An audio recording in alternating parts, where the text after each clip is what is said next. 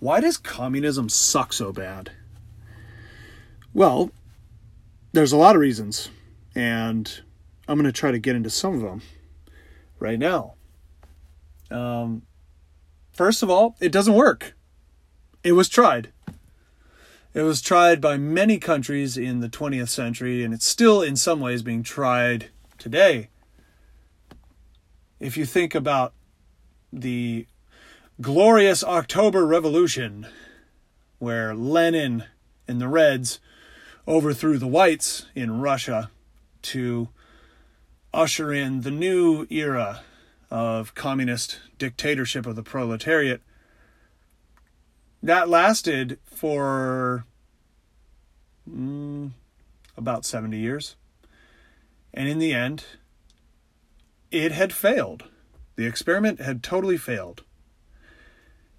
And then it was tried again in China. And just like their Russian counterparts, there was mass starvation.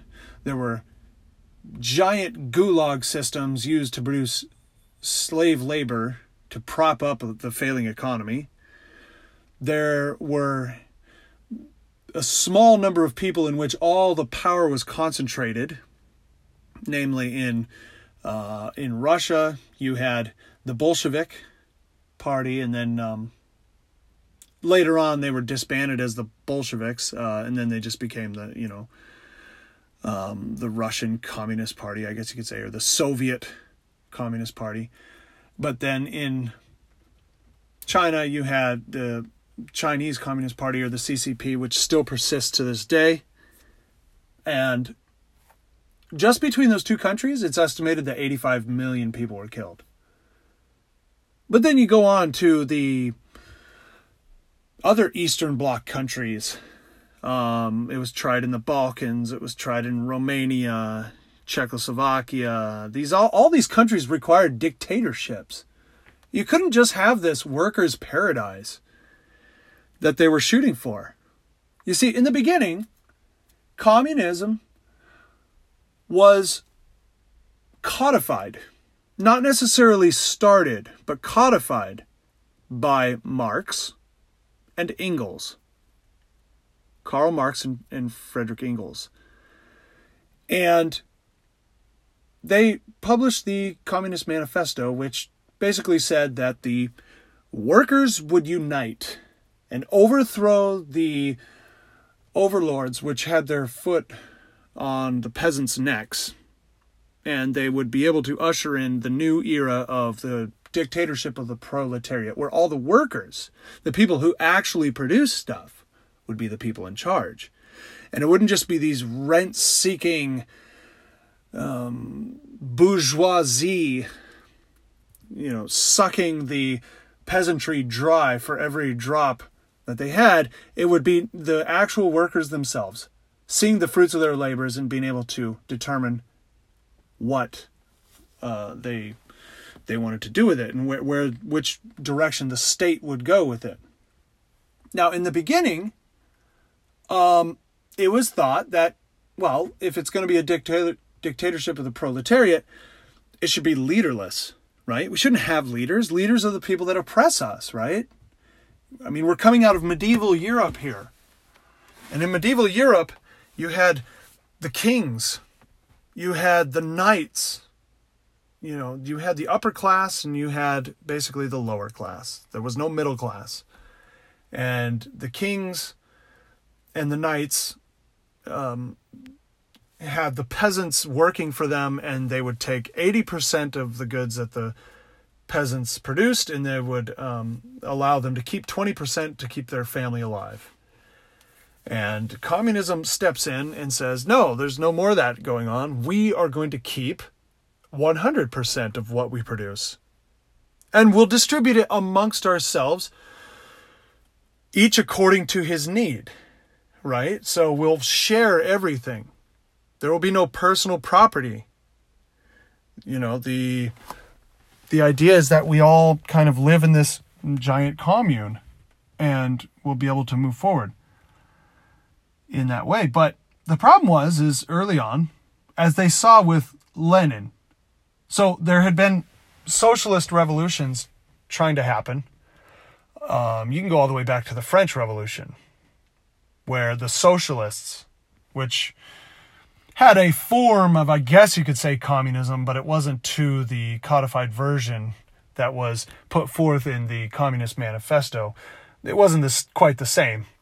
It would have been a more mild version of this communism. But this had been happening for, I guess at this point, over 100 years, probably 150 years, there was these socialists.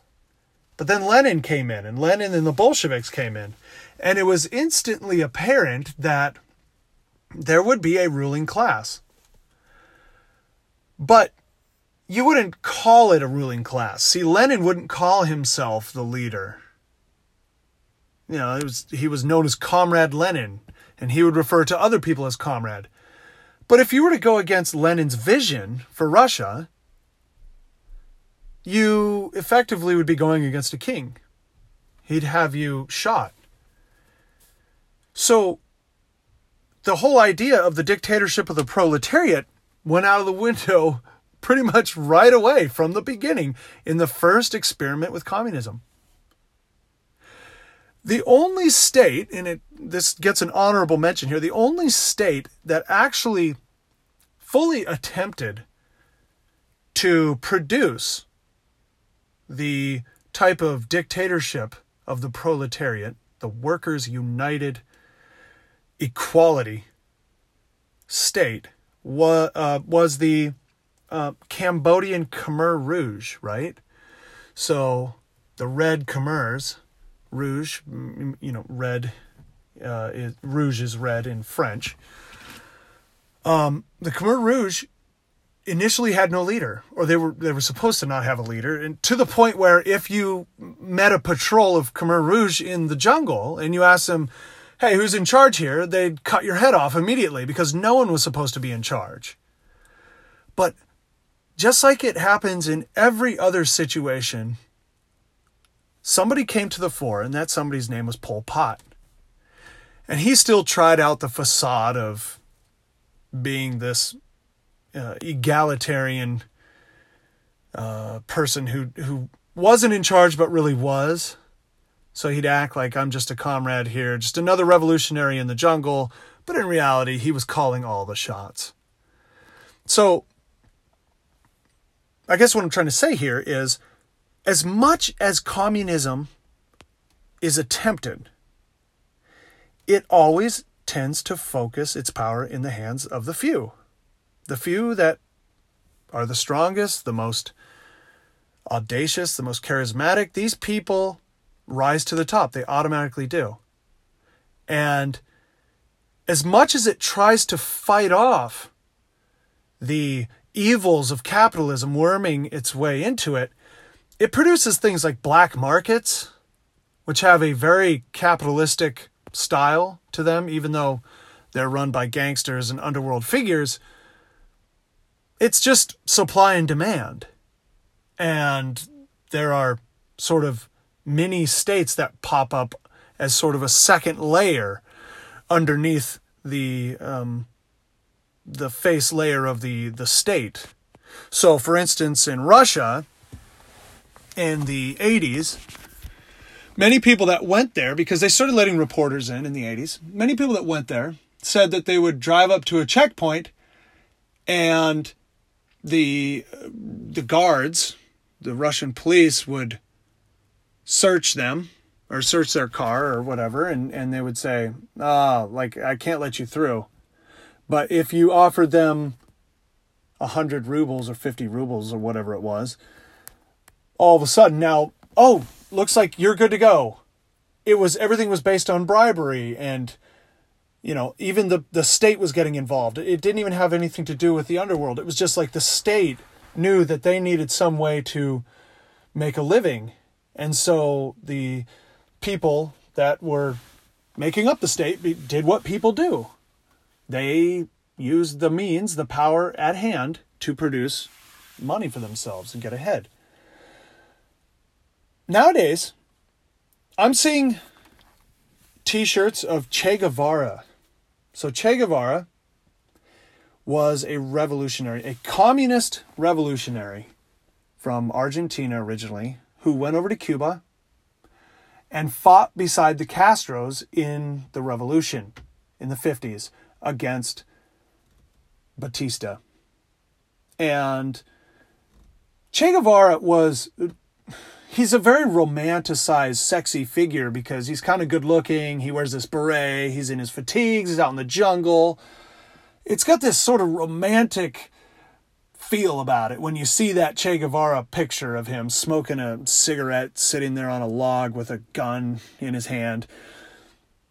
But what a lot of people don't realize or they don't care about is the fact that he himself was a very violent person. He loved to execute prisoners. He would do it himself. He preferred to shoot them in the back of the head. He loved doing it. And he might have killed thousands of Cuban dissidents. Thousands. By his own hand. Not by his orders, by his own hand. We're seeing Antifa, the, quote, anti-fascist groups in America, which I haven't heard a lot about them lately. Probably because there are real world issues to deal with, like the coronavirus and, whatever else is going on. But Antifa, a few years ago anyway, was a bunch of blue-haired feminists running around trying to act like they were Che Guevara. And even some of them were wearing these t-shirts and acting like they were communist dissidents running around in the jungles of America, fighting this war for independence from the slave-owning capitalists. But if they actually took the time to look into the history of Cuba, the communist state of Cuba, it would do one of two things. Either it would just solidify them in their belief that they should continue what they're doing, which I think is probably what's happening. They probably know the truth. Or B, it would let them see that, look, the system doesn't work. And in order to make it work, you have to introduce slave labor, or you have to kill a lot of people and get people to fear you so that they just fall in line. But even still, it will not produce like the capitalistic world will produce. So in Cuba, you have, a few years ago, it opened up during the Obama administration, and people that went over there were like looking into a time capsule. It was as if time had stood still since the 1950s. There was still old, Hudsons and old Chevrolets driving around 50s style that looked like straight out of a movie from that time period. They were just cobbled together and made to run for all these years. And they hadn't produced anything. They basically just kept things kind of together long enough to make it to this century without completely collapsing. But I mean, there's funding from Russia, there's funding from China. It's, it wasn't them keeping their economy running. They had to have help. And this socialist paradise in the Pacific that served as sort of a bastion, because it's only, 90 miles away from Florida. Fidel and his brother Ramon are heralded as the ultimate revolutionaries because of their close proximity to America. America wanted to overthrow them for decades. There's something like 300 attempts on Fidel's life through various groups, but mostly the CIA. That's a lot of attempts, failed attempts. And still this guy just stood up there on his balcony smoking his cigars and, looking every bit as defiant as the day he took over. That's why he is seen as like the ultimate strongman. Dictators all over the world look up to him, even people that don't agree with him. Saddam loved Fidel. You can watch on YouTube. There's a interview between Saddam and Fidel in which Saddam is just beaming looking at this guy, because there he is in his fatigues, still just smoking that cigar. Whatever, America's 90 miles away, it doesn't matter. I beat them. They can't handle me. I beat them in the missile crisis. I beat them in the Bay of Pigs. I beat them in this and that. Oh, and by the way, the missile crisis, we didn't really win that. That's another podcast, but we will get into that eventually. That's kind of seen as an American victory, but basically it's just us barely snatching victory away from the jaws of defeat, if you can even call it that. But anyway, so back to the original subject here. Communism. Why is it such a bummer every time it comes into the picture? Why has it just not been instituted correctly? Well, I think that it has. I think that it's been instituted in as well as it could be. From Russia to China to Cuba to the South American and Central American dictators to the Balkans, the Middle East, the Eastern Bloc countries, anywhere that socialism and communism have tried to gain a foothold, they have destroyed everything. It's estimated that 100 million deaths in the 20th century are attributed to communism.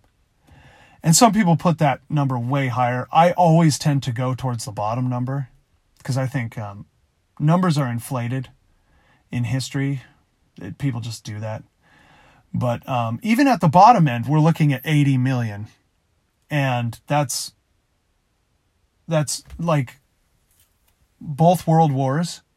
I mean, that's all the wars of the 20th century don't even add up to that. So, and then not to mention, it started several wars. And it's all because of this. When your economy's failing and when you need resources, when you need, you need to expand in order to keep your economy going, you might as well just go and try and seize these resources, annexing other countries. And in the end, it just makes all those countries rot out from the inside, because the only thing that produces, yes, it is those workers, but it's also the entrepreneurs. It's the people that employ all these workers. You know, Marx and Engels thought that since the laborers and the bottom end peasants are the ones actually producing, that they're the ones that all of the productivity comes from. But they didn't realize that the landowners, by allowing peasants to work their land and by expanding their business and investing in new technologies, they didn't realize that this was actually producing more wealth.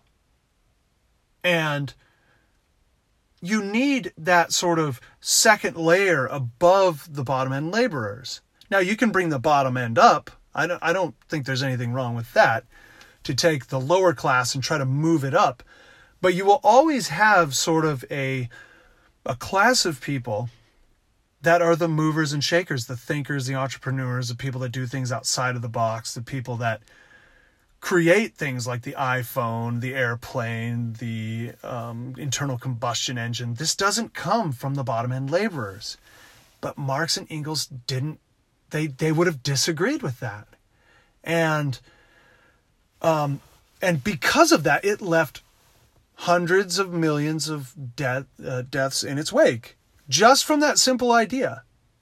And the state seizing all property, the state being the organ in which everything exists and has its being.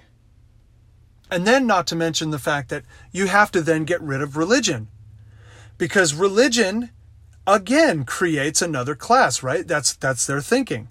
So not only was it the landowners or the kulaks, which Lenin and then Stalin started to exterminate, but they also went after the priestly class, because the priestly class was giving them orders from another higher up. Somebody that didn't fit within the state's rubric. God. God is outside of the state. God is above the state. These people are not going to take orders from the state that go against God's orders. So what do you have to do? You have to start throwing priests in prison. You have to shut down churches, and you have to kill people who go against the orders of the state in relation to religion. It's kind of the only way to implement it. If you start allowing that, if you start allowing that the priestly class is allowed to continue, then people will just do things according to their conscience. So the only way to get these people to make their conscience align with the state is to shut down the churches completely, or get the churches to only preach the state's propaganda. If you can use the church for a propaganda tool, then it's okay to let it stay. That's why North Korea still has a quote church. North Korea has these churches, and they say that they're open to all denominations and blah, blah, blah, blah, blah. But in reality, it's just there's a puppet church that they set up and allow to preach the propaganda of the dear leader. So it destroys everything it touches.